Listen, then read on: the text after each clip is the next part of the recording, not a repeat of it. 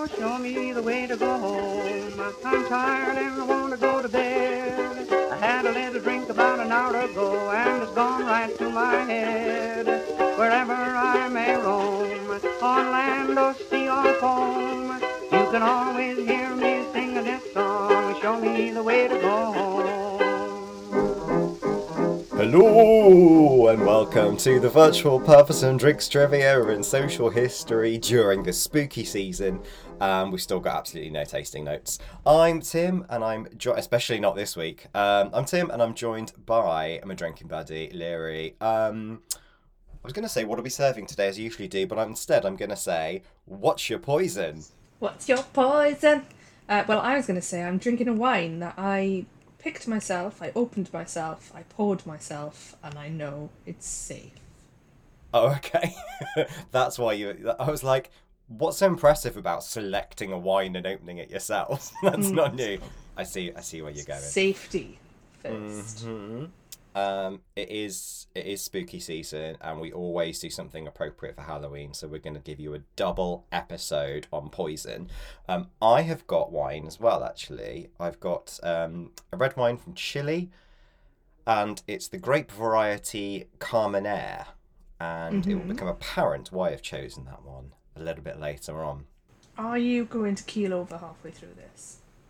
That was going to be the gag, but I'm not going to do it now because you've said it. So I have to think of something else. Should we just finish there then? Yep. Thanks, Bye. Johnny. Cheers, everybody. I thought I'd start with the phrase, what's your poison? You obviously knew what that meant. Mm-hmm. Are you going to go all Susie Dent on us? Well, yeah, of course. Always start with etymology. What does it say? What does it mean? What are you drinking? What's your drink? What's your poison? Yeah, exactly, and usually specifically alcohol. So it seems to have come from the 19th century USA, and from what I can tell, it's most likely a satire of the temperance movement.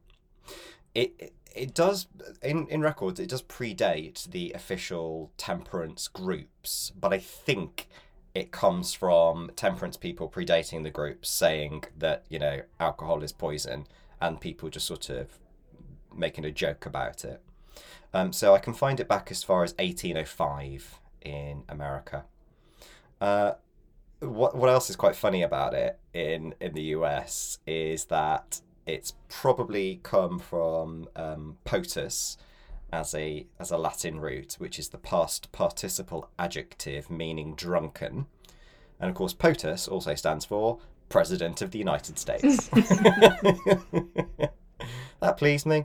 Okay, etymology, we're going into it. So, a poison is any substance that harms the body's tissues, but we usually use it to refer to the likes of arsenic, cyanide, etc. As I said, it comes ultimately from Latin, poto, I drink, potio. So it's from the same roots as potion and potable, meaning drinkable. And then it enters Old French and Middle English from the 13th century as said drink, and becomes a verb a century later, so to poison someone rather than just the poison. We find it as an adjective from the 1520s, and probably one of the more famous uses of it as an adjective around that time is poisoned chalice. You familiar with that term? I am indeed. How familiar? You ever received I don't one? have a poison chalice. So it means something that is initially thought of as being advantageous, but which is later recognised as being harmful, disadvantageous. So it's not a good thing to be handed. It first appears as a term, as far as I know, in 1606 from Macbeth. And it's in this famous scene from Act 1, Scene 7. If it were done when 'tis done, then 'twere well it were done quickly. If the assassination could trammel up the consequence and catch with his surcease success, that but this blow might be the be-all and the end-all here. But here upon this bank and shoal of time we jump the life to come. But in these cases we still have judgment here, that we but teach bloody instructions, which, being taught, return to plague the inventor. This even-handed justice commends the ingredients of our poisoned chalice to our own lips. So it's Macbeth trying to decide whether he should or shouldn't really go and kill King Duncan. Because although it might initially seem like a good thing because he can become king, he he knows really it's going to bite him in the butt. And that imagery of drinking the poison chalice is probably in turn inspired by Jesus drinking from a chalice in preparation for the crucifixion. So it's sort of an inversion of that, as a lot of Macbeth is with its religious antitheses. 18th century, let's go there. We've got plant names from then, like poison ivy. Poison ivy, by the way, is not ivy. It's a toxicodendron. And the irritating oil it secretes is urushiol, which is comes from Japanese, meaning lacquer tree. Poison gas as a term is recorded from 1915. But one of the ones I'm going to talk a bit about more is poison letter. You familiar with poison letters? Ever sent any? Tempted. Thought about it. Never have done, though. I was going to say, working in social media is pretty similar, really. I mean, Twitter is just one big poison letter, isn't it? It is. It is indeed, yeah. So, a poison pen letter, for those not familiar, it's a note containing unpleasant, abusive, malicious statements or accusations about either the recipient or a third party. Usually sent anonymously, and often by employing a sort of ransom note effect to avoid being detected by your handwriting. They are mostly intended to cause upset rather than blackmail, which is specifically intended to obtain something from someone. So although they may look similar, they've got different intents. They were really popular in the early 20th century, despite thinking that this kind of slander and libel on Twitter might be a modern phenomenon. I can't pinpoint the exact origin of the phrase, but I think it probably comes from the reporting of court cases, like the one I'm about to tell you. So this is from 1909 in the state of New Jersey in the USA, in the city of Elizabeth. And it's about a person who, as the papers put it, possessed a serpent typewriter and launched a campaign of hurtful verbal harassment against some of the city's best people with a series of anonymous letters. They say some were innocuous, some were cat-like, and some were downright indecent.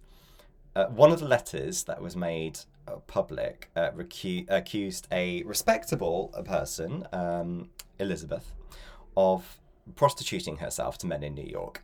It said, "She keeps one or two rumours and does a little dressmaking to hide her double life. Look at her clothes of elegance. Yet her husband is a baggage checker on the PRR, which is a Pennsylvania railroad, in winter, and purser on an Albany, which is the Hudson River Ferry, boat in summer.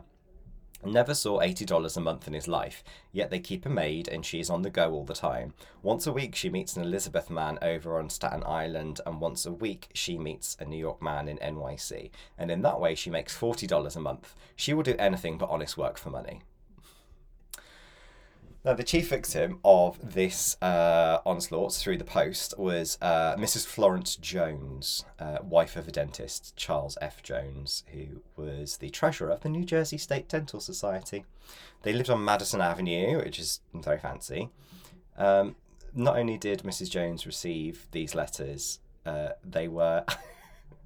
The house, I can laugh about it because it's so long ago, it's fine. The Jones household were inundated with free literature on obesity, insanity, alcoholism, and drug addiction, all of which had been requested by notes with Mrs. Jones's name and address attached to them. It's like when you sign your friends up for embarrassing email scams and things like that. Not that I've ever done that to you. So in 1914... it was found out that it was actually the Joneses' next-door neighbour, Mrs. Anna Pollard, the 43-year-old daughter of William Henry Harrison Dunn, wife of New Jersey Public Service Commission electrical engineer Nelson Pollard, etc., etc. I won't read that. So it was the highly esteemed Mrs. Pollard was nothing less than the president of the Elizabeth Ladies' Aid Society and a member of the Christ Episcopal Church and the Boudinot chapter of the Daughters of the American Revolution. She was identified from the nuances in the typewriter she used, and it was after this case that people started using block print letters and cutouts from newspapers in order to avoid it. In fact, she did that herself. After the initial trial, where she was sort of let off with a warning, she went back to targeting the same people, but just with these cutout letters, and then she was caught again. Um, this continued throughout the 20th century, and it's so funny when you look at like who did it and the court cases. It's all upper society. It's just a thing they love to do, like gossip, slag each other off, make up all these lies, send these poison pen letters. That's why I was kind of like, oh, she's the daughter of this person, she was president of this society. It was so typical. It was all these people. And I think partly because of that, it ends up in lots of crime novels in the 30s and 40s. In 1942, Agatha Christie based one of her Miss Marple mysteries on the concept of the poison pen letter in The Moving Finger. She refers to the anonymous letter writer who sets up a murder as poison pen until kind of it's resolved. Won't tell you what happens. Even Enid Blyton had a go in 1946 with The Mystery of the Spiteful Letters. Spiteful. It made me laugh because it reminded me of like how much we slagged her off in the smuggling episode. Do you remember? Talking about the famous five and John from S Club. Oh, poor Enid. I've got some more stuff on Agatha Christie. So in Agatha Christie's novel The Mysterious Affair at Styles, the poison in that was strychnine. Strychnine it's a very toxic alkaloid that affects the nervous system. It leads to muscle spasms, convulsions, and death if you take enough of it. Its use as a poison was not uncommon in 20th century mystery fiction. In fact, in this one, it's Poirot's first book. It's his first case. It's strychnine poisoning.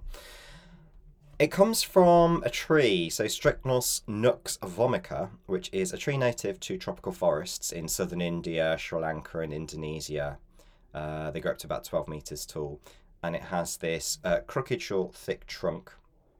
And the fruit is orange in colour, about the size of a large apple, has a hard rind, and then has these 5 seeds in it, which are covered in like a soft woolly substance, and they look like flattened hard discs. So they are where, at that time, they were getting strychnine from, and it was imported into Europe as a poison to kill rodents and small predators. Most of these kind of poisons that you hear about in crime fiction, originally they're all like rodent poison. It does make you think whether it was a good idea to import such a variety of poisons. In Agatha Christie's novel Five Little Pigs, also known as Murder in Retrospect, the poison used is aconitum, which is derived from the deadly plant known as monk's hood or wolfsbane. So aconitum, also known as leopard's bane, devil's helmet, and blue rocket, it's a genus of over 250 species of flowering plants that belong to the family Ranunculaceae. And these are herbaceous perennial plants. They grow mostly in the mountainous parts of the Northern Hemisphere, so you find them across North America, Europe, and Asia. The name aconitum comes from the Greek word, which may come from dart or javelin, which is acon. And that's because the tips of the darts or javelins were poisoned with that substance. It could also come from aconi, which means rocky ground on which the plant was thought to grow, which may seem like it could be more likely, except that actually quite a lot of cultures have named similarly kind of wolfsbane after using it on poisoned arrows across Asia as well, so I think it's very likely. The English name, monk's hood, refers to the cylindrical helmet of the flower called the gallia, which kind of distinguishes it as well. There's another ignominious history with this. In 1524, we get the first recorded human trial of poison and seeking a cure for poisons with Pope Clement VII. And he intentionally poisoned prisoners with aconite-laced marzipan to test the effects of the antidote. So the treated prisoner would survive and the untreated prisoner would suffer a painful death. So that was nice of Pope Clement. Haven't finished with Agatha Christie. So she has a novel called The Pale Horse, and in that one uses thallium. Thallium is a very toxic, heavy metal. It doesn't occur naturally, but it occurs kind of as a byproduct of various processes. It leads to symptoms like gastrointestinal disease, neurological issues, hair loss. It was used quite a lot in poisoning cases in real life as well. So it was known. So you might be wondering, why is Agatha Christie using so much poison as a method of murdering, and why such a wide range? Well, she actually worked as a hospital dispenser during World War One, so she had quite an extensive knowledge of poisons and their effects through kind of working in pharmaceuticals. And I think that's kind of largely the reason why the effects of the poisons play such a big role in all of her writings. Got a question for you.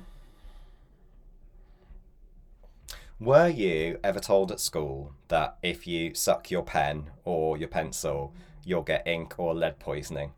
I was, yes, unfortunately. Did you believe it? I probably did and just carried on anyway. I think I didn't believe the pencil because I knew it wasn't lead, it's graphite. But I think I probably did think that ink was quite toxic. Yeah. It isn't, as it turns out. It's not particularly toxic. Like if you drank a lot of ink, you would get an upset stomach. But it's not quite as toxic as you think. It's like, I remember kids at school used to like stab each other with biros and be like, "Oh, you've got ink poisoning now." That is not enough to poison you. Annoying? Yes. Poisonous? No. The most kind of poisonous thing I found about the ink is that some permanent markers contain xylene. Not all of them, but some of them do. You need to look out for that one because I know, like how people like to give themselves Sharpie tattoos and stuff if they're bored in an exam at school. Xylene is one of those ones that you preferably don't want on your skin because it can leach into the membrane and it is much more toxic than the other things they put in pens. So xylene isn't great, to avoid that one. But as for the rest, not true. But I thought mentioning the potential of lead poisoning from pencil might segue nicely onto your next section. Yes, lead poisoning. Fun. Uh-huh. So, obviously you're trying to link it to drinks. So, lead and winemaking. It does actually have a history. It's been used for millennia in winemaking and storage. It dates back to at least 2000 BC, where lead was used as both a preservative and a sweetener when making wine. Obviously going to talk about the Romans. I feel like they've got they're most famous for fucking themselves up with lead. Yeah, they are. So in ancient Rome, a common method to sweeten wine was by adding a syrup which was created from boiling grape juice in leaded vessels, which, when heated, would spread toxins into the liquid.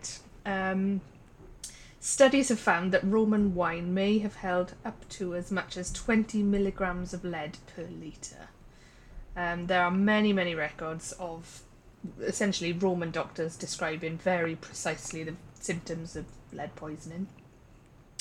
Unfortunately, though, the Romans were not aware of the metal's toxicity and they used lead across a variety of industries, not just winemaking. It was around 200 BC that a Greek physician called Nicander, he raised suspicion. He thought maybe this lead might be causing this poisoning. So he started to put two and two together, but Rome still kind of ignored it. The suspicion did expand to ancient Rome, but they still ignored him, carried on using lead. And the symptoms of lead poisoning continued to plague Europe for centuries. Lead sugars remained a very popular way to sweeten wines and balance tannins.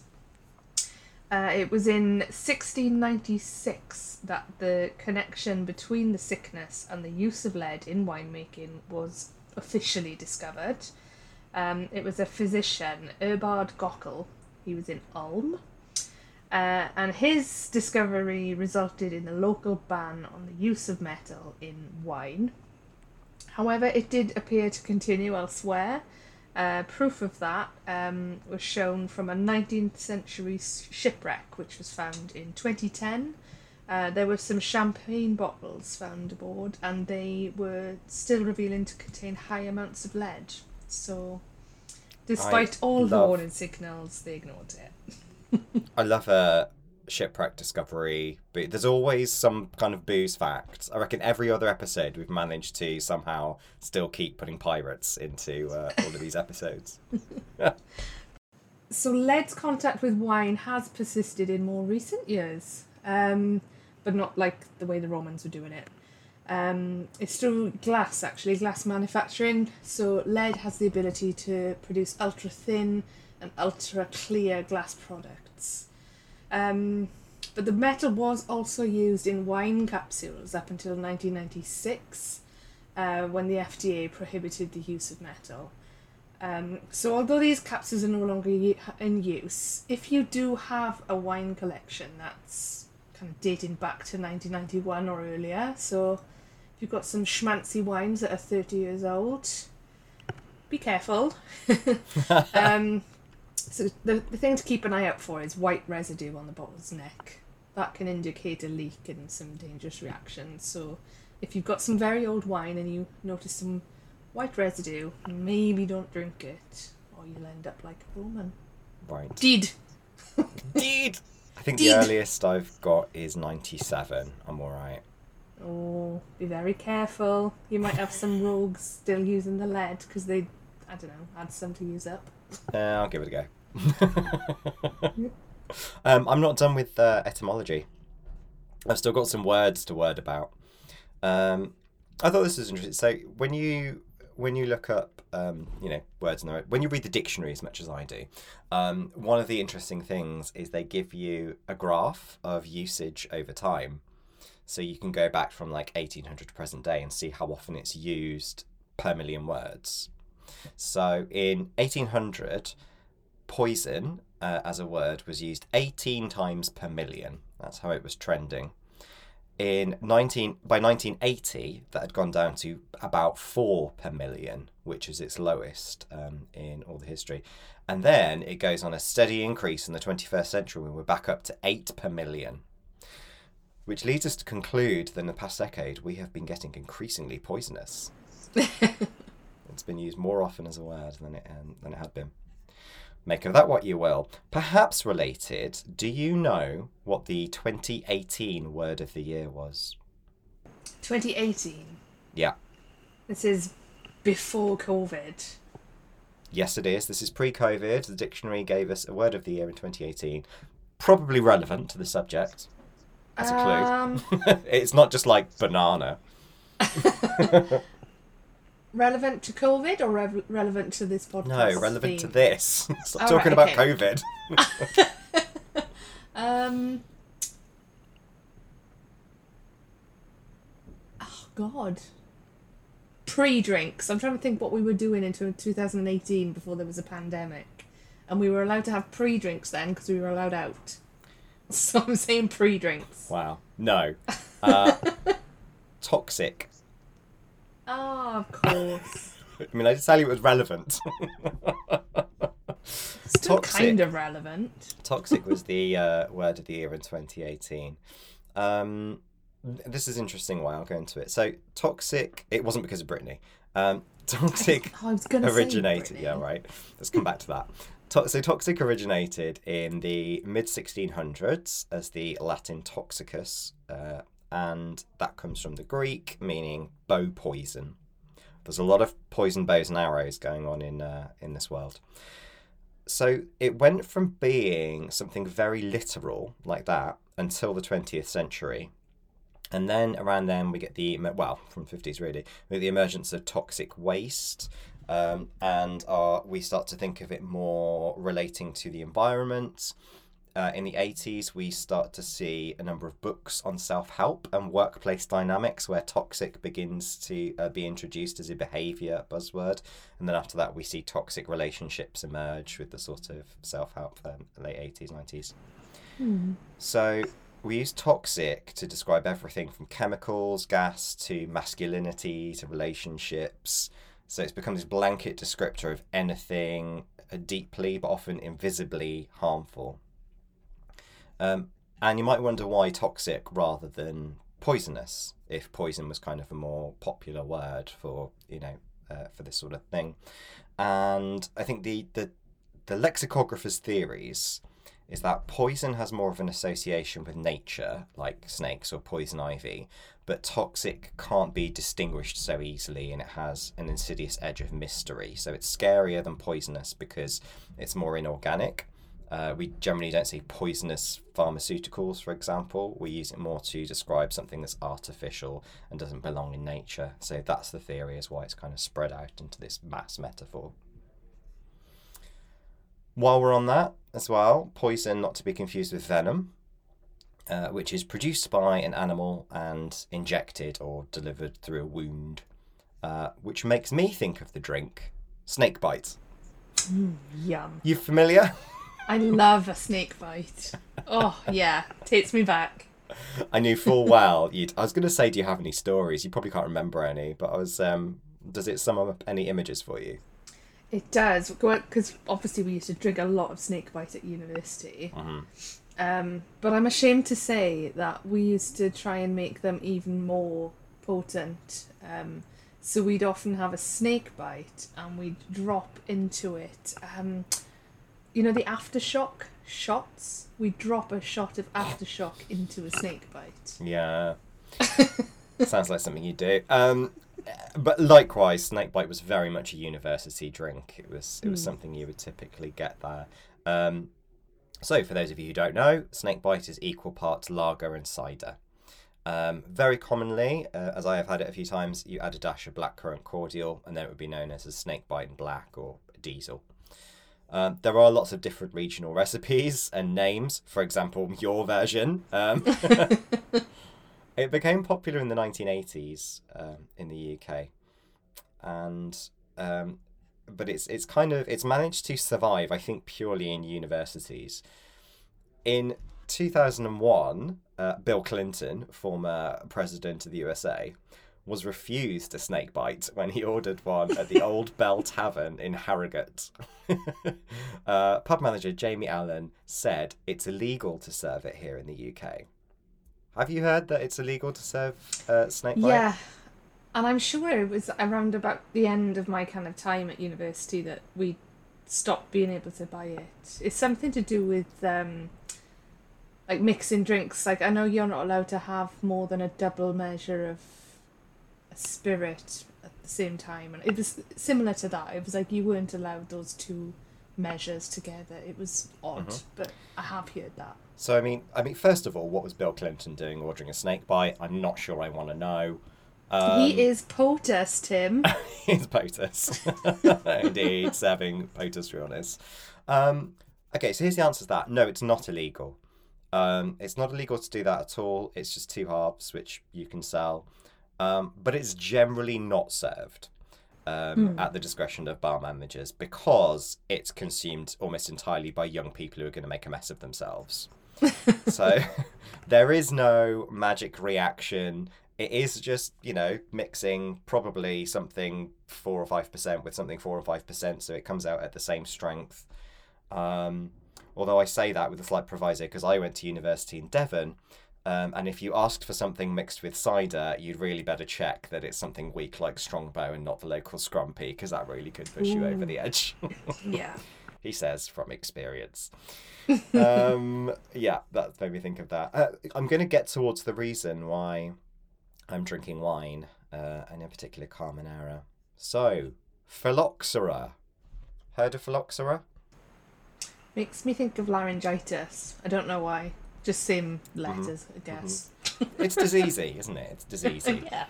So, when I was thinking about poisons, obviously not just kind of thinking about poisons we ingest, but what poisons drinks, as in what can poison the things that make them. And the phylloxera plague, or just commonly known as phylloxera, was this vineyard pest that caused widespread destruction of grapevines in Europe and some other wine-producing regions during the late 19th century. So it's a pest that's native to North America, and it was introduced to Europe unintentionally, most likely through the importation of North American grapevines or rootstocks. The first recorded outbreak was in Roquemaure in the Gard region of France in the early 1860s, and it's a it's a small aphid-like insect that feeds on the roots of grapevines, and it damages the roots, which leads to the vine getting ill and ultimately its death. And one of the reasons it was so damaging is that the insect really kind of proliferates quickly because it has both sexual and asexual reproductive cycles, so it just multiplies very quickly. So lots of grapevines and vineyards were lost to this. And, for these regions as well, like, these villages, these towns that were making it was pretty devastating because that was their major export. So it was a very damaging thing to happen. They needed to find a solution. So scientists and researchers were on it, including Jules-Émile Planchon in France and Thomas Munson in the US. And they were looking for ways to combat it. They eventually discovered that North American grapevine species were resistant because they'd co-evolved together. How, you see this especially with poisons and toxins in plants, is there's usually something that can stomach it. That's co-evolution for you. So what they did was they grafted some of the North American grapevines to the European grapevines to make them more resistant, which is very labour intensive but highly effective to prevent the phylloxera damage.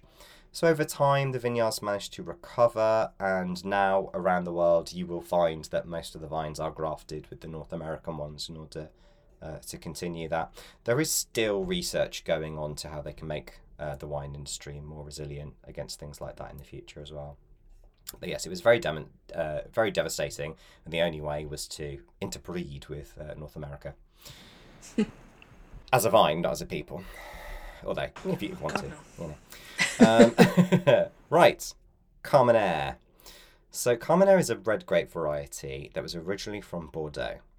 And it had long been thought that this was one of the varieties that became extinct because of phylloxera.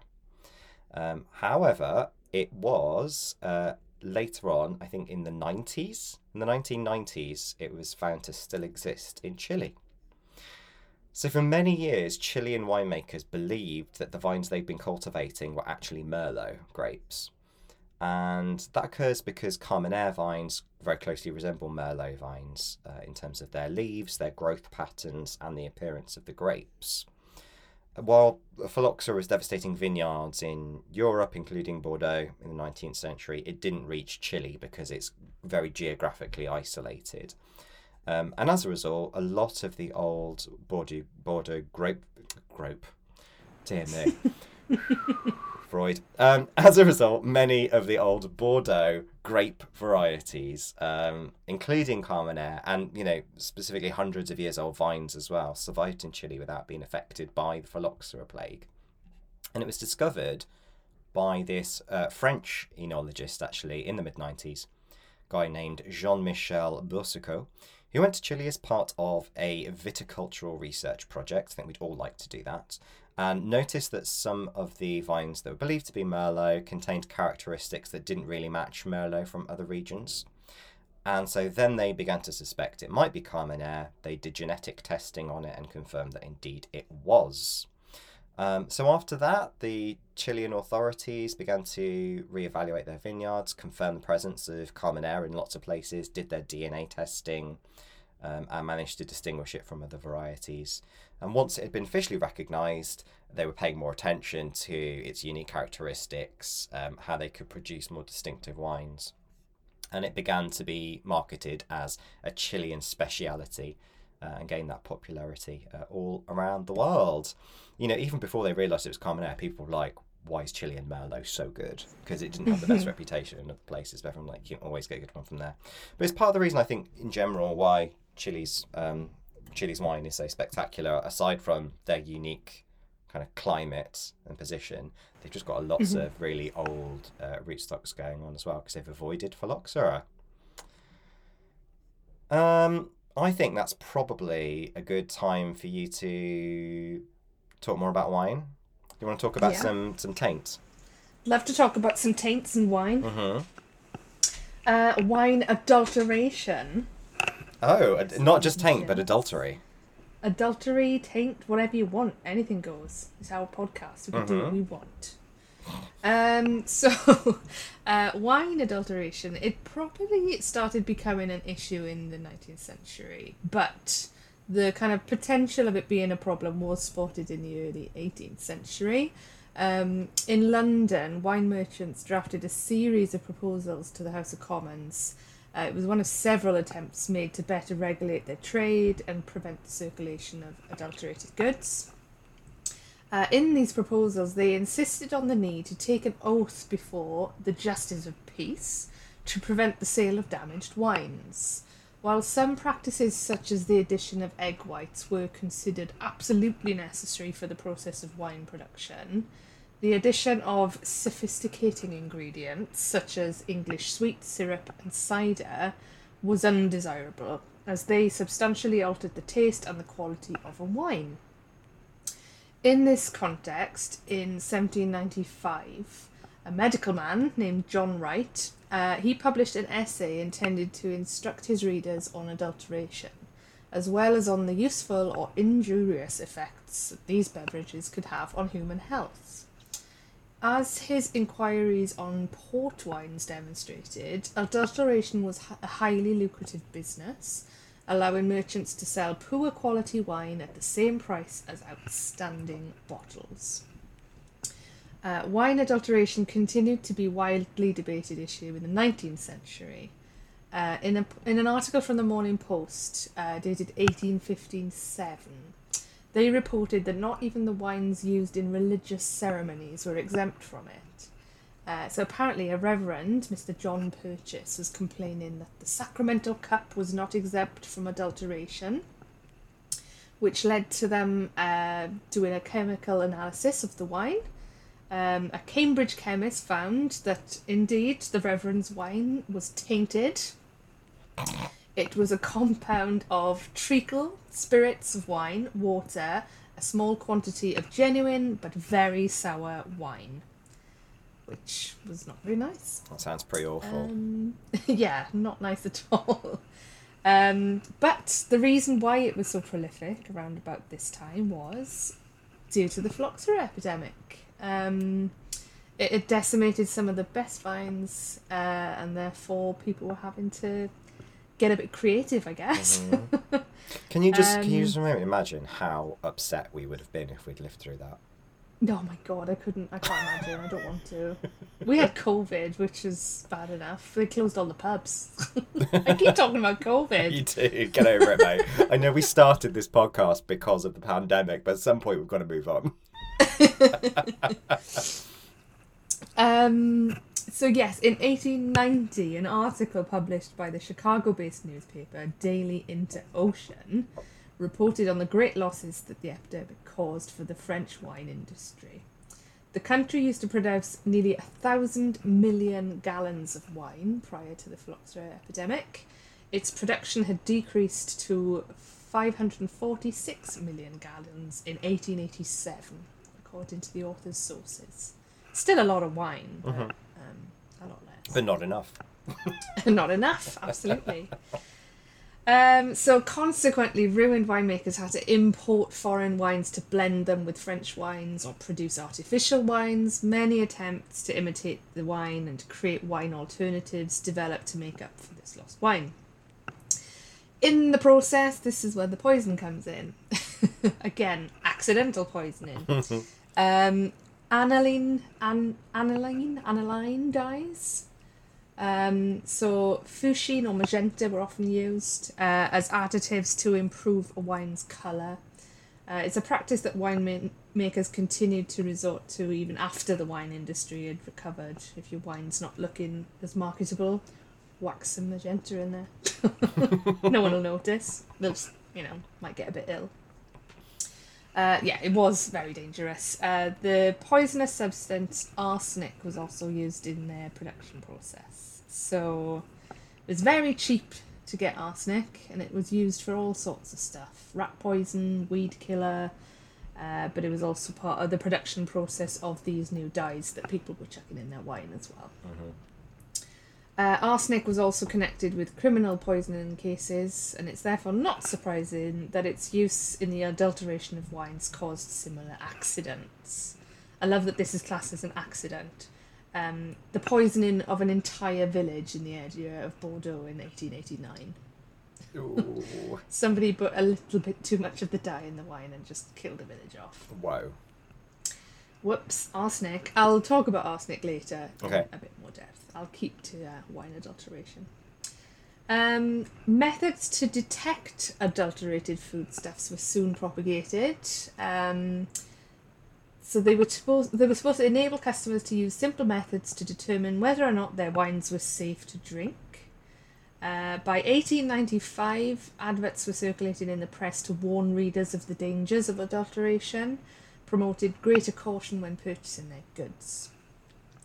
Adverts also partly responded to growing consumer activism, which emerged at the turn of the 19th century in the wake of numerous public health scandals involving adulteration cases, like the Bordeaux village. Mm-hmm. However, in many warnings against the dangers of these dyes, it was just another marketing technique to sell supposedly safer products. We just constantly stumble upon marketing bullshit in this podcast. Yeah, exactly. So similar stories all the time. We find something in a shipwreck. People are putting weird stuff into drinks and it harms people, and then that drink gets a bad reputation, and eventually it all gets messed up by marketing anyway.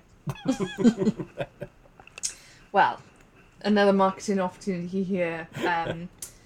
Eno's fruit salt. I found an advert from, let me check, have I got the date? I haven't, but let's say 19th century because we're there. Sometime in the 19th century, this advert for Eno's fruit salt was circulating. I'll read it out. Drawing an overdraft on the bank of life is the headline. Uh-huh. Experience shows that poisonous aniline dyes, pink or chemically coloured sherbet, or acidulated sherbet masked with sugar, hazardous brain tipples, or any form of pick-me-up, mild ales, port wine, dark sherries, sweet champagne, liquors and brandies, are all very apt to disagree, while light white wines and a gin or cold whiskey, largely diluted with mineral water, charged only with natural gas, will be found the least objectionable. Eno's fruit salt is peculiarly adapted for any constitutional weakness of the liver. It possesses the power of reparation where digestion has been disturbed or lost through alcoholic drinks, fatty substances, or want of exercise, and places the invalid on the right track to health. If its great value in keeping the body in health were universally known, no family would be without it.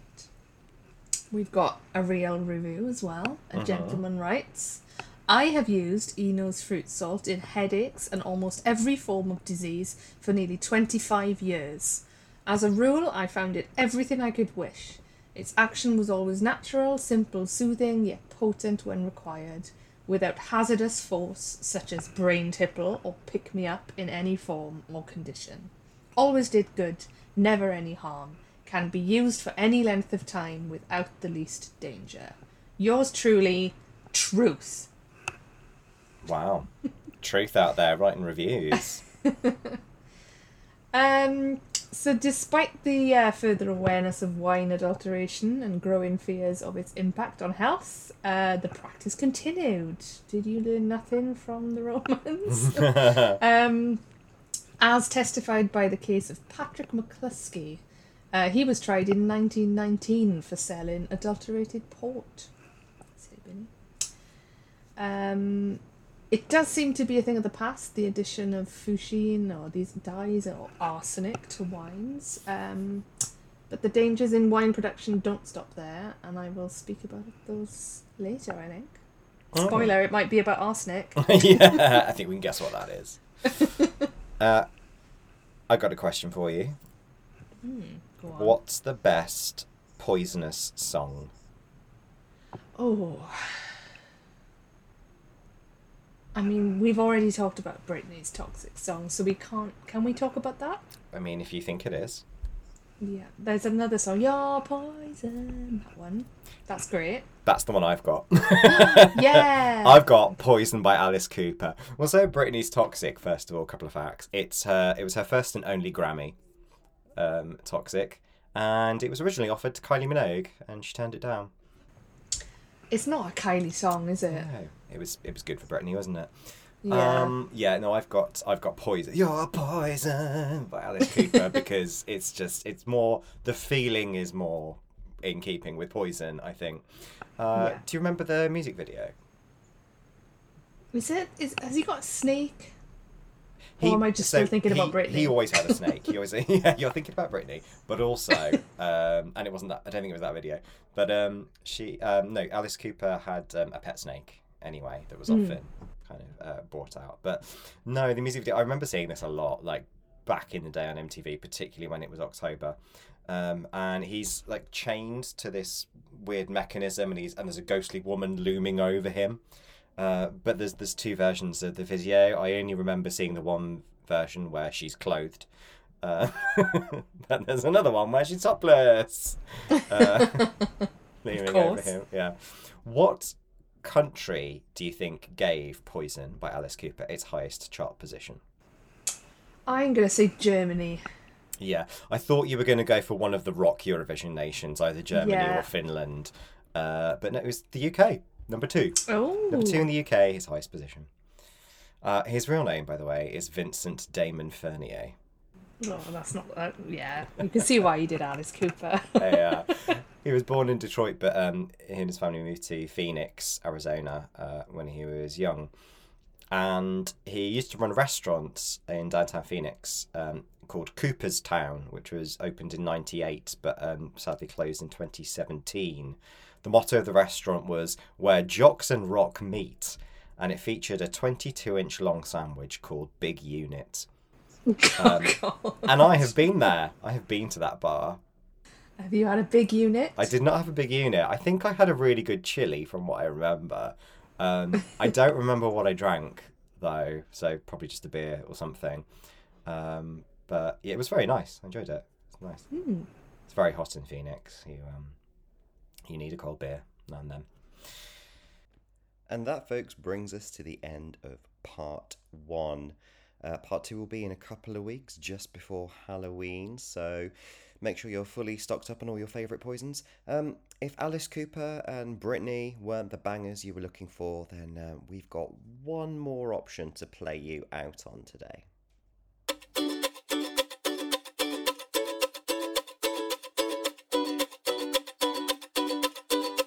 Get your arsenic out my face, Miss Miggins, and I don't give a knickers about your lace. This isn't the place to be showing your disgrace, so Mrs. Miggins, get your arsenic out my face.